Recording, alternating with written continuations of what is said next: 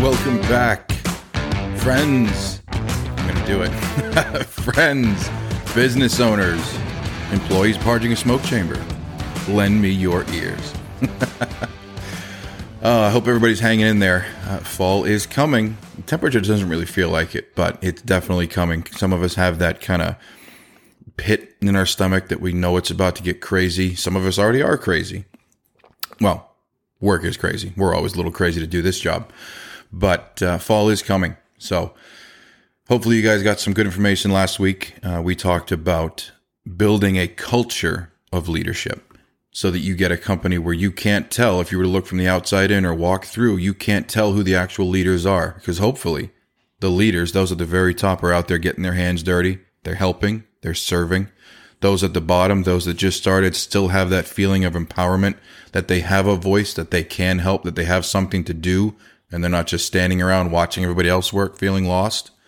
That's how you build that culture. You get it started from the ground up and you build it. So you're like, all right, I'm on board, John. Now, what do? I have all these employees and now I want to turn them into leaders. And this doesn't matter whether you're a one truck operation, you got one employee, or you're a 50 truck operation with hundreds of employees. It doesn't matter. Leadership is the core of companies. It's the core of growth. It's the core of success. So we're going to go all the way back again. I know I keep going all the way back, but I learned a lot of my hardest lessons when I was a smaller company. I'm learning a lot of them now, but I want to make sure that I'm talking to my people. What I mean by that, there's this joke going around now, thanks to Mark Stoner, that I am King Noob. I am the king of the new business owners. I appreciate the title, but all I've really done is followed in the footsteps of others that have done it first. I latched onto Mark Stoner early, even way before I ever met the guy, watching his TV shows, reading his books, listening to podcasts, just absorbing everything I could because I didn't know that could be done. You know, when I worked at another chimney company, it was just one truck in a garage and that was it. I didn't know you could have 20 trucks or hundreds of employees. I was like, this is insane. I thought this was what we all did. I didn't know about conventions. I didn't know about trainings or certification. I didn't know any of that. I just knew that, the job, and that was it. So even before I got to meet Mark, I was absorbing everything. I saw how he ran his business. I read his books about the issues he had when he was starting out.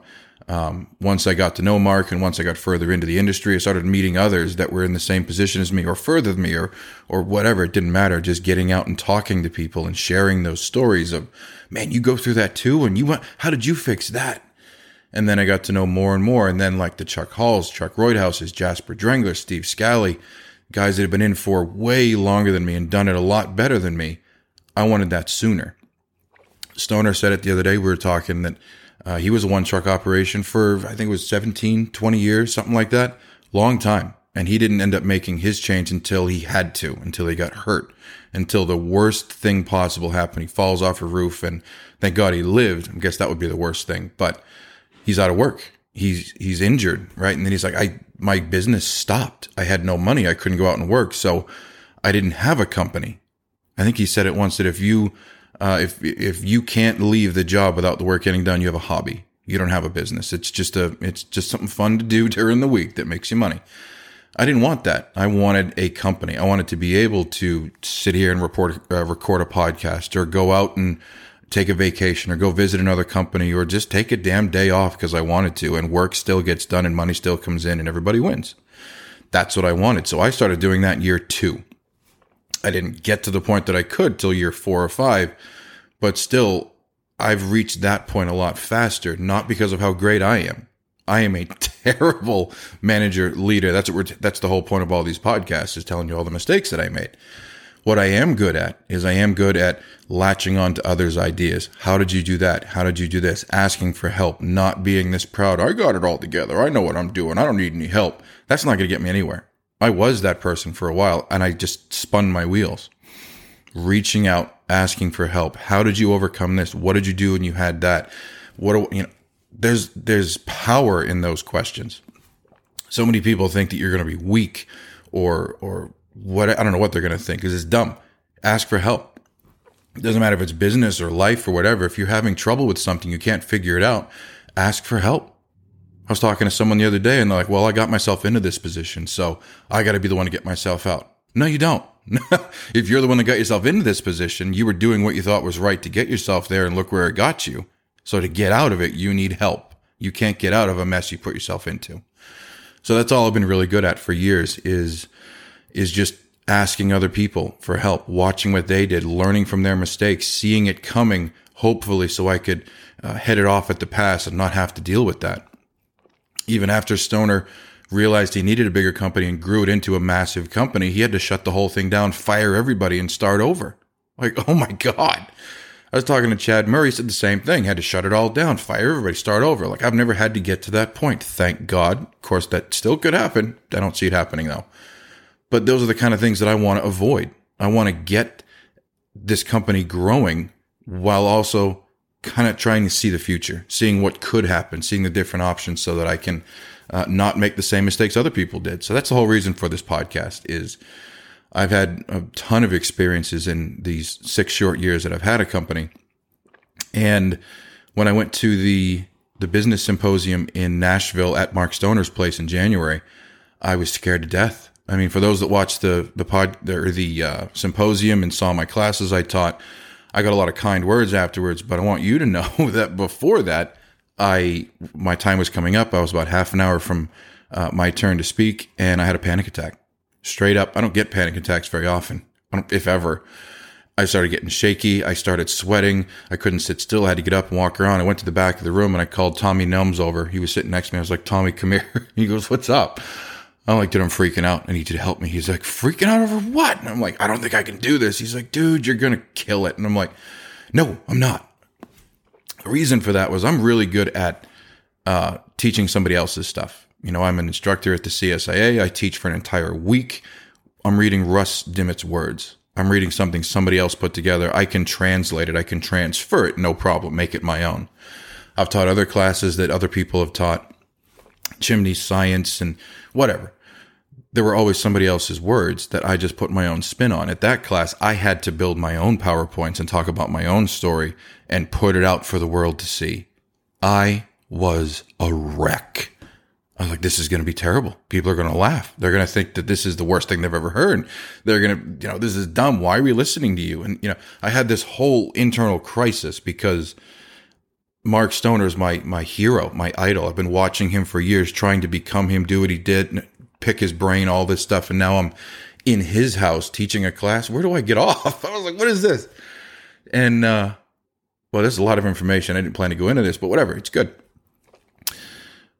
I taught my classes. My wife was watching it. She could tell that I was losing my mind. Nobody else really could, but of course she knew it. She's like, you were kind of nervous, weren't you? I was like, I was a lot more than kind of nervous. Finished the classes, and then the emails started coming in, the phone calls, the text messages, the Facebook messages, and I'm going, here we go. And we're like, where do you get off, and how can you say that? And I didn't get any of that. What I did get was a lot of attaboys and good jobs, but the main thread that I kept hearing over and over again was, we are so thankful that we got to hear from someone in your position, in so many words. What they were saying was, a couple of them came right out and said it, listening to the Mark Stoners and the Chuck Halls and the Chuck Reuthauses is great, but they're so far ahead. They're so far out there that it's good to hear from somebody in our position. It's good to hear from someone going through the same things we're going through right now. Listening to Mark Stoner talk about 15 years ago and listening to Chuck Hall talk about 20 years ago, and now they're up here talking about $1 million businesses. We're 2 trucks. We're just getting started. Like, they're so far out of our league that you kind of brought us back to reality. And that kind of stuck with me. That really is the reason that this podcast is happening, is I want to talk to those of you that are still starting. Maybe you're still a single truck. Maybe you're thinking about going into business. Maybe you've started growing and you've had to reel it back in. Maybe a lot of things, but chances are you're not a multi-million dollar company and you're trying to find your way there like I am. That's all I'm trying to do, is just share a little bit of the ups and downs that I've had so far. So thank you for those that are listening. Like I said, I've got employees that are listening right now, family that's listening. A lot of you have reached out from the chimney industry to to say a good word and to tell me how thankful you are. And I appreciate that. Just know I don't have it all together. I really don't. I'm still making this up as I go. I'm still having issues that are popping up that will be in future podcasts. I promise you. But yeah, we're all trying to figure out this game together. So that being said, I've talked for quite a bit. Let's get back into it, right? We left off talking about building a culture that breeds leadership, that rewards motivation, and everybody starts to grow together. Now that you want to make people either a lead technician or a manager of something, you need to train them. That's the biggest thing. We have this joke at Caesar Chimney Service. It's not really a joke. It's a real thing, but we joke about it, is that when you get really, really good at your job, you get to do more work. Congratulations. That's true. It's something that should happen. You know, if you get really, really good at your job, you can't just stay there doing it forever. You can. Some people get kind of bored with it. But as you get better and better at your job, you get to either turn around and train somebody else, or you get to move up, get promoted, or you get to have a different position. You get to move around. It's really hard to get comfortable at Caesar Chimney. One of my employees said that a couple weeks ago. You know, it's really hard to get comfortable because I never know what's going to happen next. Yeah, that's what it's like working for John Caesar. Take it or leave it. It's the way I am. But when you make let's just start with lead technician, right? Like I said, I'm talking to my people here. Not a lot of smaller businesses really have managers or anything of that nature. So let's go right back to the ground level. Take it back to the beginning. You have a business. It's just you. When I was, taking over or starting a business, I didn't have anybody to lean on. I had nobody to ask questions from. I had no playbook really to pick from. I was making it up as I went. And if you've read the E-Myth, he talks about that. He talks about that most entrepreneurs start out not as some magical unicorn that just poops out ideas, but technicians. Entrepreneurs are nothing but somebody that worked for somebody else, got really, really good at their job, and then said, hey, I can do this, and then started it. If that's you, congratulations. If you're thinking about it, wait a minute. Because what happens is you can be really, really good at being a chimney sweep or a chimney technician or a mason, whatever. You can be really good at that job. In order to then translate that into running a business that does that work, you're now going to be kind of good at that work because you're going to be distracted and terrible at like 20 other things. Just because you can sweep a chimney doesn't mean you can do QuickBooks. Just because you can rebuild a chimney doesn't mean you know how to hire and fire and review, right? Just because you can do the work doesn't mean you can run a business. And that's something that not a lot of people tell you. It's all rainbows and unicorns until you're into it. And then you're like, I don't know how to do any of this. And neither did I. When I first started out, complete shit show. Everything was upside down. I just had somebody take over my QuickBooks last year for the first time in company history. And those are the exact words she said to me. She goes, this is a shit show. I said, I know. I didn't know what I was doing. And she's had to go back and fix so many things. And she's like, this is in the wrong place. This isn't right. This is not a cost of goods. I'm like, okay, I don't even know what that means. Can you please fix it? Because that's not me. I'm not a bookkeeper. But to be a small business owner, you have to be. You have to know how to do your books. You have to know how to do hiring and firing and managing and so many other things that nobody ever trains you for. So here I am starting out in the same position I'm about to talk about, putting people in leadership without the right preparation or training. Many of you are going through it right now, so you're going to relate to this. Let's say you just keep wading through the waters. You keep figuring it out, keep making it work, and then you get your first technician and you start training them. You then, without any prior training on how to be a leader of any kind, just kind of thrown into that position, now have to turn around and turn somebody else into a leader. What kind of leader are they going to look like? They're going to look just like you, not knowing how to lead. That's the same thing happened to me. I turned around. Max was one of my first employees. He was the first one to really latch on and buy in. I started training him to be a leader. And lo and behold, he turned out to be he wasn't so good of a leader because he looked exactly like me. I'm like, please don't lead like me. Please find your own way. I kept telling him, like, don't be me, be you. Well, he doesn't know how to be him because all he's ever seen is me leading. So he turned into a miniature version of me. And I was like, uh-oh. And then it kept going from there. Then we started making technicians into lead technicians. So that's where I left off last week, talking about getting up to the size that I was a few months ago, 25, 24 employees. I had 7 lead technicians. And I'm looking around at them and I'm hearing all these issues that are starting to come up in the company of, I don't like to work with this person, or I don't want to be in the van with this person, or I don't like the way this person talks to me. And just little things start coming up. And like I said before, I see Mark Stoner's starting to happen. I'm like, oh no, don't get me to this point where the company's going to implode because all of a sudden nobody's getting along. I have to find out why. I found out why. My 7 leads that I had put in these positions of leading had never been shown how to lead other people. A lot of them are young. We talked about that before. I think the average age for all of my lead technicians is 23. Very, very young group of kids. Hungry, hardworking, very smart. They can do the job, but then you tell them to do the job while leading somebody else, and while taking care of a vehicle, and while taking care of tools and parts, and while taking care of the customer, and writing up the inspection report and making sure that these people can put toxic gases and fire in their living rooms as soon as they leave. I've put a lot of responsibility and pressure on these leads to lead without ever having been taught to. And that is dangerous. So I realized this about 6 months ago. I was like, what have I done? I've turned around and complained about how I got to start a business without ever knowing how to run a business.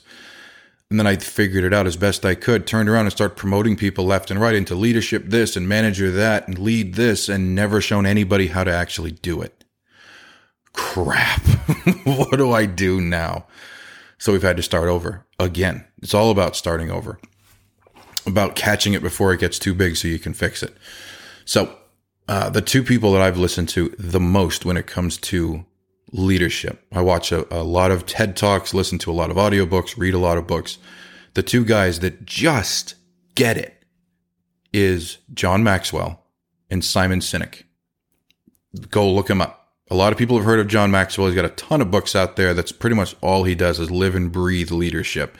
He gets it. Simon Sinek is newer, but God, does he just understand business and people and how to get the most out of them and how to provide the best service and how to be a servant leader and how to grow. I mean, he works for billion-dollar companies that are dealing with the same issues that I am. It's really interesting to watch a video where Simon's talking about dealing with Apple, like the Apple, right? And they're dealing with the same things that I am, or Microsoft, or Amazon, or whoever he's working with, massive billion-dollar companies, and they're dealing with the same problems I am, just on a bigger scale. And that's what scares me. If I have to deal with this at 20 employees, how the hell am I going to deal with it at 100 if this problem keeps getting bigger? So I was like, we got to fix it now. So one of the biggest things that I took away from Simon Sinek, one of the videos, he was given a speech about leadership, which he talks about a lot. This one, he said that to be a leader, you only need one thing, and that's followers. That's it. Ta-da, you're a leader. And that's the kind of the way that I promoted people. Okay, well, you got an assistant technician. Boom, you're a lead technician. Go do the job that you've been doing, but now from a different seat with more responsibilities, and have fun. That's it. But what he said is that people get so wrapped up in that they're in charge, right? We talked last week about the guy I worked for that said, they need to know who's in charge. And there's a lot of business owners I talk to, like, I'm in charge, and this is how I do things, and this is that's great. You're in charge. Simon Sinek says, I'm going to start saying that. Simon says, you're not in charge. You are responsible for taking care of those in your charge. Holy cow, did that blow my mind. I'm like, he's right. That's the difference. Is not, here's a title, here's a desk, here's a van, here's whatever, here's a pay raise, and now boom, you're in charge of things. You're now responsible for those in your charge.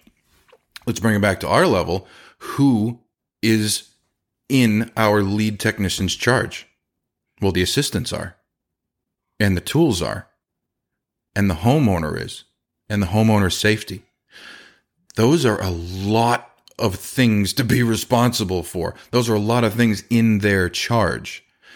I tell people all the time that this business, we are responsible for putting fire in people's living rooms and allowing them to run toxic gases by their bedrooms, right? That's what we do. Think about it. Like boilers and furnaces and water heaters and I was talking to Tommy Nelms a couple months ago. We were talking about, we're in the fire prevention business. And I said, we're a lot more than that. It used to be we just swept chimneys. Now we're in fire prevention. Take it a step further. We are in home protection. We've got toxic gases running through people's houses. A lot of us are now putting in gas units, gas logs, gas fireplaces. In the Northeast, we deal with a lot of boilers and furnaces, oil and gas, and they're venting usually through the center of a house right by somebody's bedroom. And the flues are gone and the gases are getting out, and we're like, oh, I can rebuild that. No, let's talk about the fact that it's worse even further down. Those same issues you can see outside are happening right through this wall, Mrs. Smith. What's on the other side of this wall? Oh, your bedroom. Good job. Yeah. This is important stuff. And we're taking it as, oh, I sold a cap today. Nobody gives a shit. You're responsible for taking care of the assistant technician that I gave you, this 10,000 pound vehicle full of $20,000 worth of tools that you're driving. And you're responsible for the homes you're about to go into to save them from fire and toxic gas. Let that sink in. This isn't just a positional thing. Boom, you're a lead. Good for you.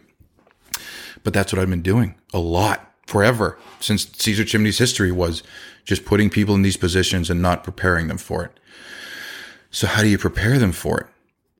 John Maxwell. John Maxwell talks about the positions of leadership. Once again, blew my mind because he starts talking about 5 different levels. You'd have to go read the book and watch it to get the full impact of this, but you start out with just the position. That's level 1. Level 1 is the position of leadership. You are a leader. Ta-da. And that's where most of us stop. We've got the title, we've got the name, we've got the responsibility, and we get off on the fact that people have to listen to us. That means nothing. It goes up from there. There's 4 more levels after that. You have to work on permission, where people listen to you because they want to, not because they have to.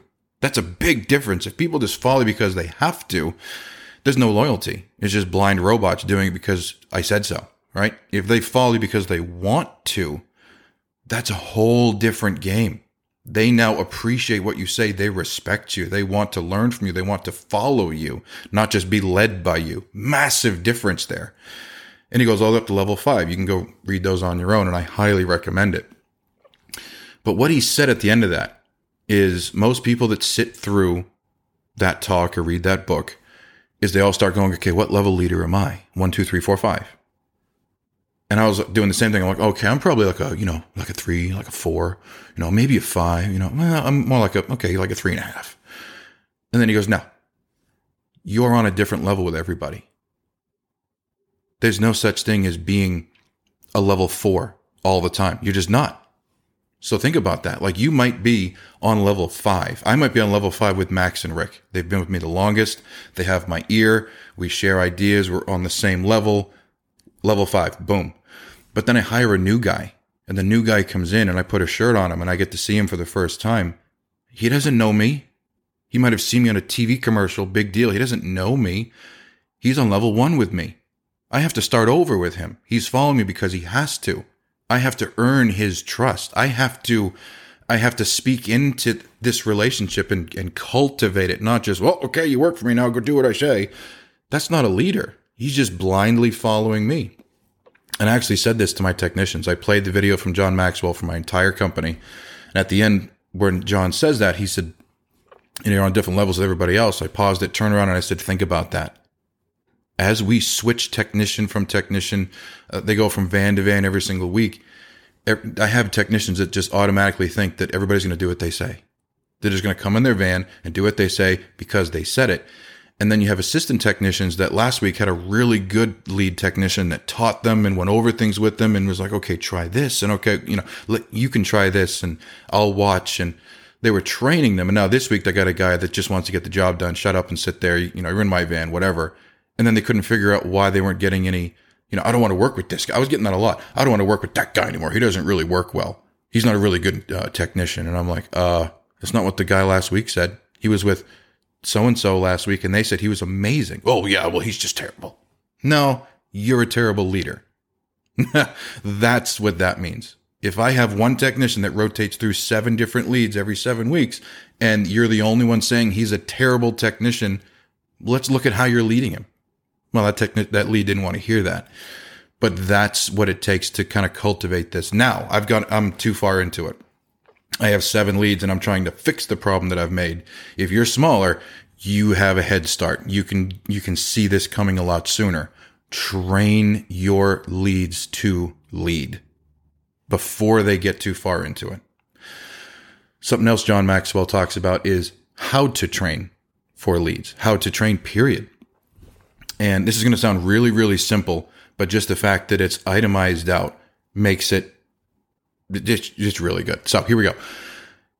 The first step to training anybody is I do it. Ta-da. I can do it. That's why we're leaders. That's why we're business owners. That's why we're in the position that we are, is because we can do it. Whatever it is, running a business, running a van, doing a job, putting in a liner, doesn't matter. I do it. The next step is you do it with me. So you're there and you're watching me do it. Replace it with whatever you want it to be. Running a business, building a chimney, doesn't matter. I do it and you do it and you're there with me watching. Then you flip it. The next step is you do it while I'm there.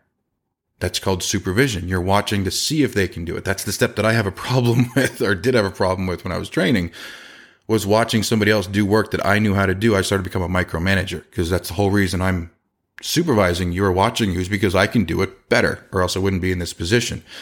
My problem was I didn't know how to train them. I didn't know how to let them make their own mistakes. So that step is the one that tripped me up a lot, them doing it with me watching. Then the next step is they do it. You do it. So it starts out, I know how to do something, then I do it with you watching, then you do it with me watching, then you do it. And that's how you replicate. The next step after that is they do it with someone else. And that's how you train. We're at the part now in Caesar Chimney where I have technicians working for me that I've never once worked with. That scares the pants off of me, I tell you. It used to be I had a hand in everything. I was on every job, every estimate, every repair, every follow-up, everything other than the phone call. And I knew every customer by name. And then it started becoming, I didn't really know these customers, but I was out there. And then I started training people and I started giving them people to train. Now we're at the point that I have employees that were trained by employees that were trained by employees that I trained. Oh God. How do you control quality control at that point? You have to have a really, really, really good system set up where you know that you have people that can lead and will lead the way you want if you're going to have that kind of system set up. And that's what growth means. Growth means one day you'll have employees working that were never trained by you, that have never seen you work. Whew, that scares me. But that's the point that I started having these issues, is now I have people that have never seen me lead as an example of either how to do the work or how to be a leader. The only people they have that are their example for how Caesar Chimney operates is some other random person. Are they a good leader? Are they a good trainer? Are they a good teacher? I have no idea. And this is why we have reviews. This is why we have the processes we have, checks and balances to make sure that things are getting done the way that we want them to get done. So I do it. I do it with you. You do it with me. Then you do it by yourself. And then you do it with the next person in line, and you repeat. The trick to that, and this is something that I talked to you about a couple weeks ago, but I also have told all of my managers, all my leads, everybody in the company, is you are not going to move up in this company until you make the person behind you as good or better than you. That's servant leadership at its core. You're not just going to get to move up just because you're really, really good at your job if the guy behind you can't do it. If the guy behind you can't do it, then he can't take your place and you can't move up. I'm not just going to move you up because you're really good at it, because you earned your place, because you've been here X amount of years and I earned it. I deserve it. No, being able to do the job means nothing. You had better be able to do the job or you don't have a job. It's that simple. If you can't do the job, you don't have a job. But if the person behind you can't do your job, you haven't trained them, and now no one is here to take your place, so you can't move up and you're stuck doing this job that you're so good at. That's a culture shift. Bring it back to us business owners. That was me for the first 2-3 years of my company. spinning my wheels because I was so busy trying to do everything myself. Have to, if it's not, if it needs to be done right, I got to do it myself. Kind of dumb attitude. That's what I was doing. And I was out there trying to run a business, quality control, order parts, train people, do the job, clean up everything, like trying to do everything myself. The first thing to fall off was training the people under me. I thought they could just follow me and just watch what I do and they'll eventually be good enough to take over. That doesn't work. It doesn't. And if it does work, it takes a hell of a lot longer than it should. In order to grow, delegate. Get rid of a lot of the stuff that you don't need to be doing as a business owner, as a lead technician. Take that off your plate so you can focus on what you need to do first. But one of the biggest things to do is you'll never move up. You'll never grow unless you have people behind you that can take your place. There is a shortcut. We talked about that shortcut a couple weeks ago. And that is hiring experienced people that can just jump in and take your place for you. Highly, highly recommend not to do that. Did it, tried it. Just had an interview a few weeks ago, like I talked about. Guy comes in and he's not our type of culture. He doesn't work the way that I want to my employees to work. He doesn't lead the way that I want my employees to lead. Then you get into, let's say you find the perfect person that has your culture and your attitude. Now you've got to retrain anyway. You got to break habits.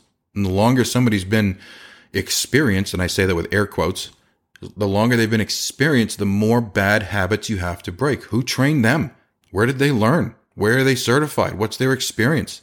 What part of the country did they work in before? You go from New England to the Midwest, you get two completely different jobs. I went down to Stoner's shop and I saw his place and he had almost no liners in there. I was like, where do you store all your liners? That takes up like 3/4 of my shop. He goes, it's not something we do down here. A lot of. We do like maybe, 10, 20%. I'm like, that's 90% of our business. Different market. You get two completely different companies. I hired a guy that used to work in Boston. That's not too far from us. That's maybe 45 minutes away. But the age of the homes changes so much in 45 minutes worth of distance that he was so used to dealing with 300-year-old, these old historical buildings where there's no flue tiles. Everything's all jagged and crooked and it's 60, 70 feet long. So you got to do all this extra work. And he came up here and starts putting liners in and he's blowing holes in people's basements in a 1-story, 20-foot liner installation. Blowing holes in the wall. And I'm like, what are you doing? Well, that's how I did it at my last job. Well, you're not at your last job and you're not in a ancient town either with all these old buildings. You're in a place where this home was built 20 years ago and it has flue tiles in it and it's just a straight shot and it's only 20 feet. Well, that's the way I've always done it. So don't do it. Don't do it because we don't do that here. But I left it at that because I was too busy running around taking care of like 100 different things at once that my son was working for us as an assistant technician.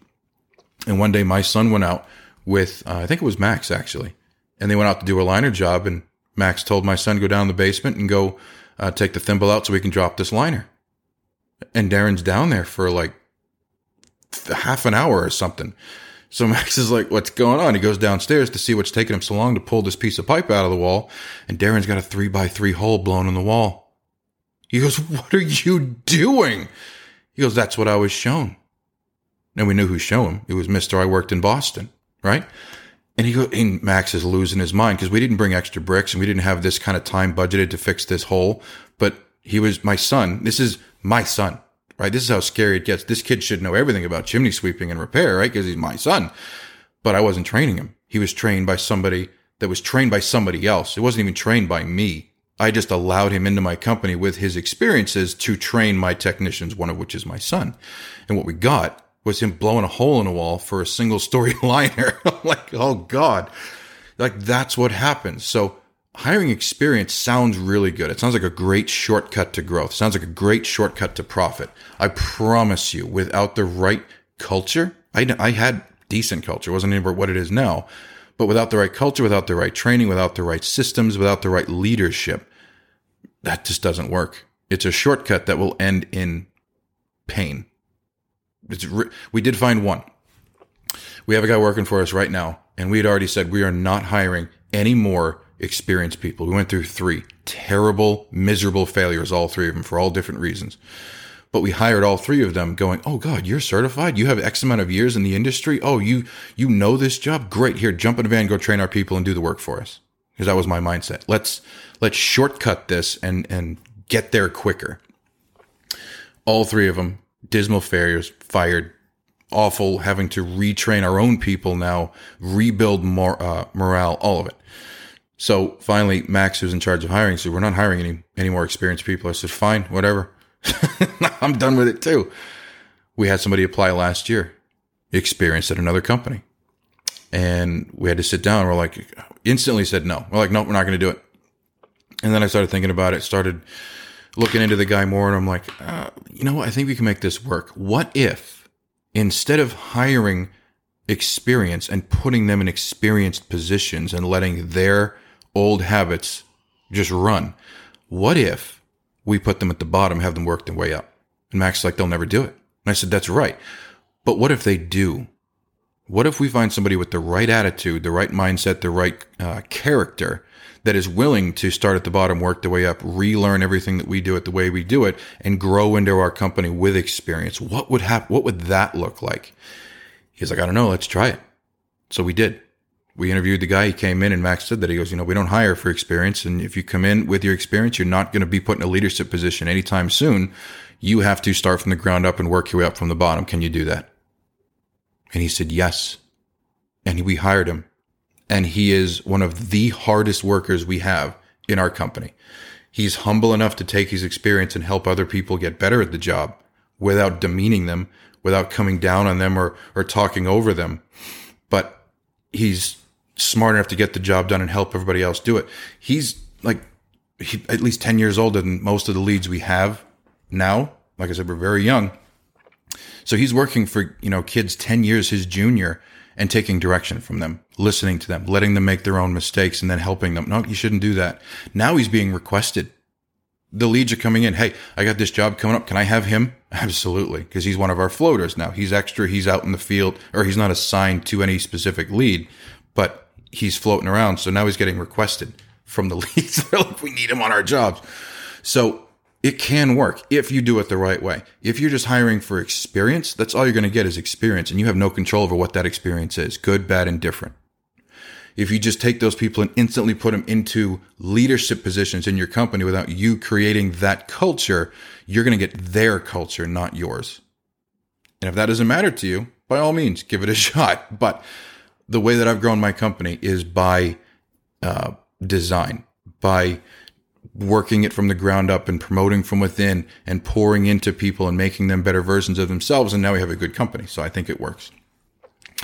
So you get a lot of these, these darn kids. Nobody wants to work. This generation sucks. Nobody wants to hire.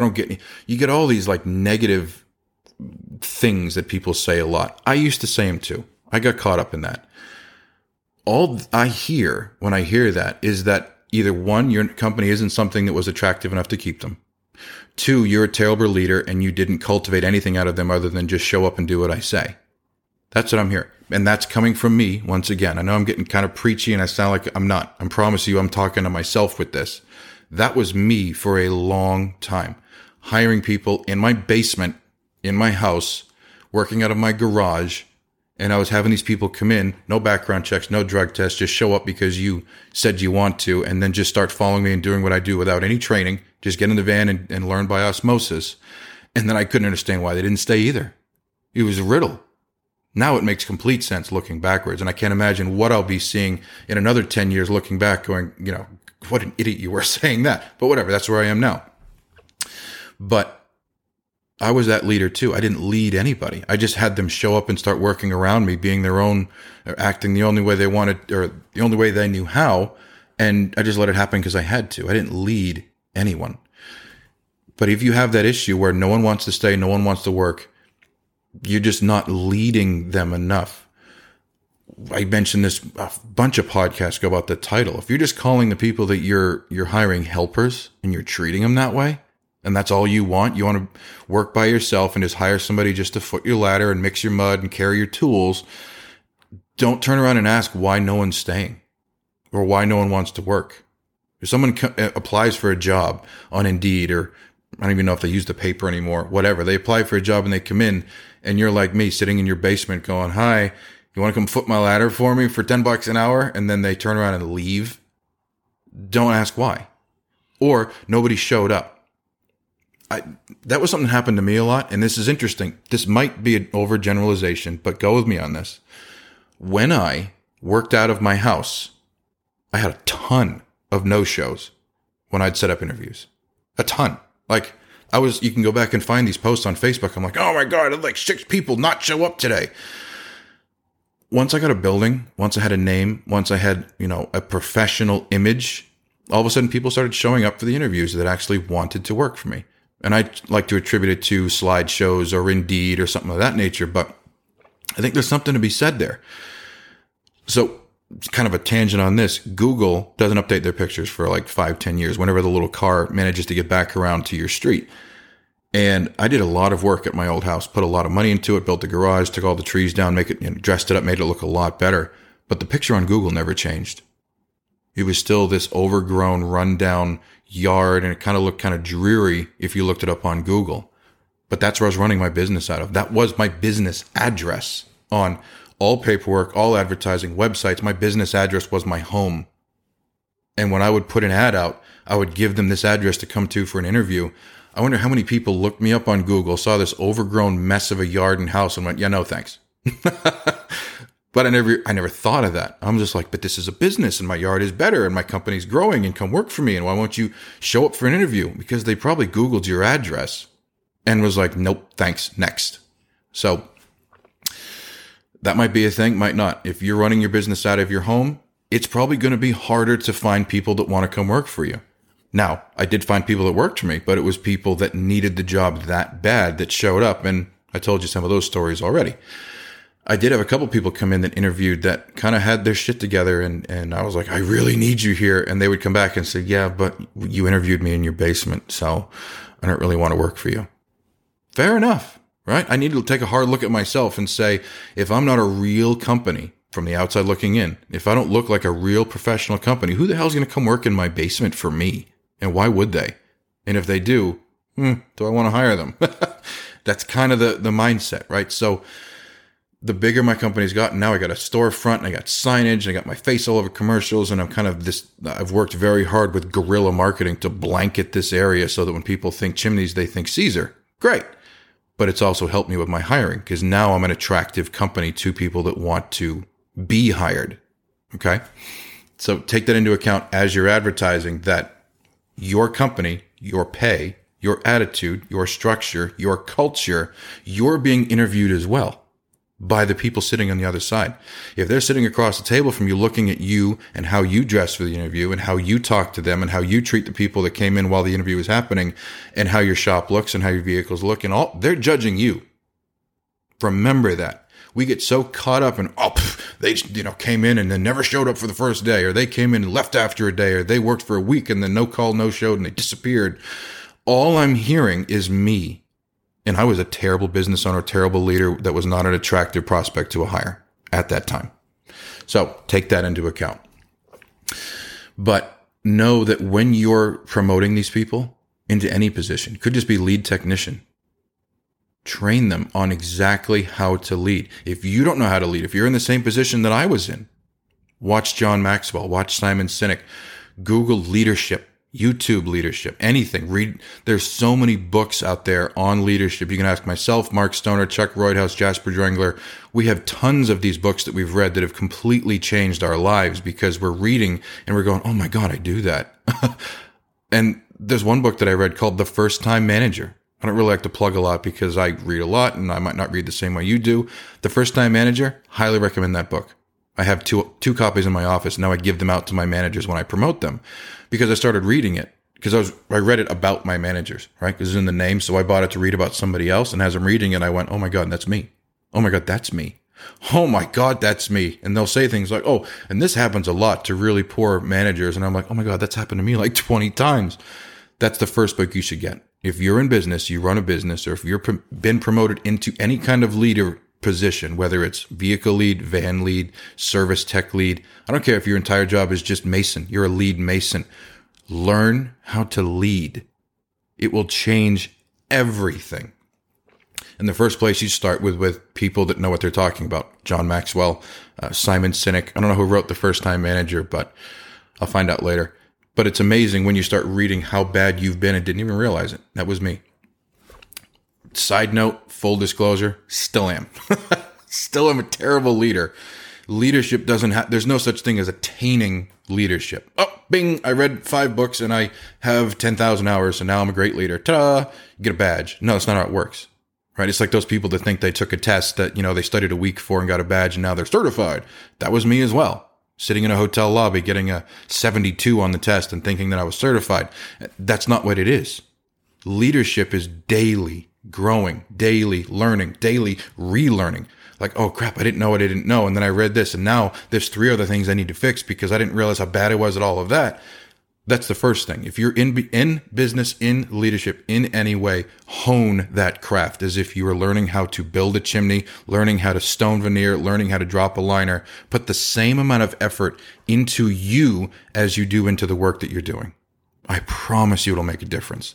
And then once you have started that journey, because there is no finish line for that, once you have started the journey of learning how to lead, turn around, help everybody behind you be the best leader they can be.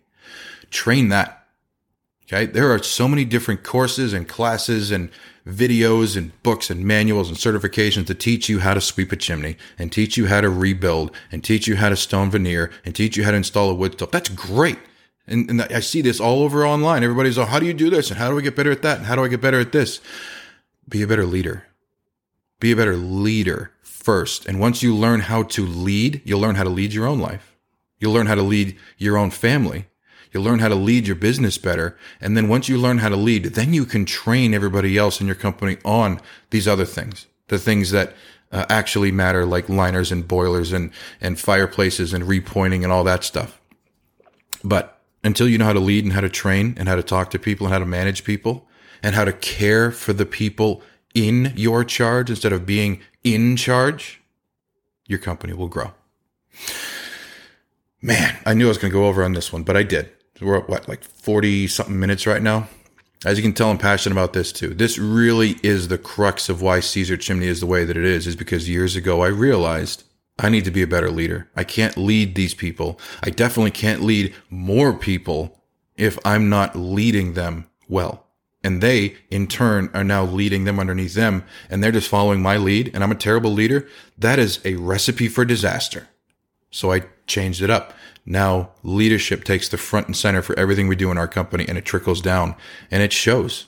Like back in last week, the guy coming in, hey, how do I get a company where if you walked in, you can't tell who the leaders are? Well, that's because we have made it front and center, teamwork, leadership, right out the gate. Liners, caps. I tell my guys all the time, I don't give a shit how many liners you put in. I don't care how many caps you put on. That doesn't matter to me. Like I said before, if you're not good at your job, you're not going to have one. So the fact you have a job means you're good at it. Great. So all of those numbers to me, I'm the best salesperson. I'm the best. None of that matters. If you can't lead and you can't be led and you can't get along, you won't work at my company. And magically, when I focused on those criterias, my company grew. So that's enough rambling for this week. Until next week, thank you for lending me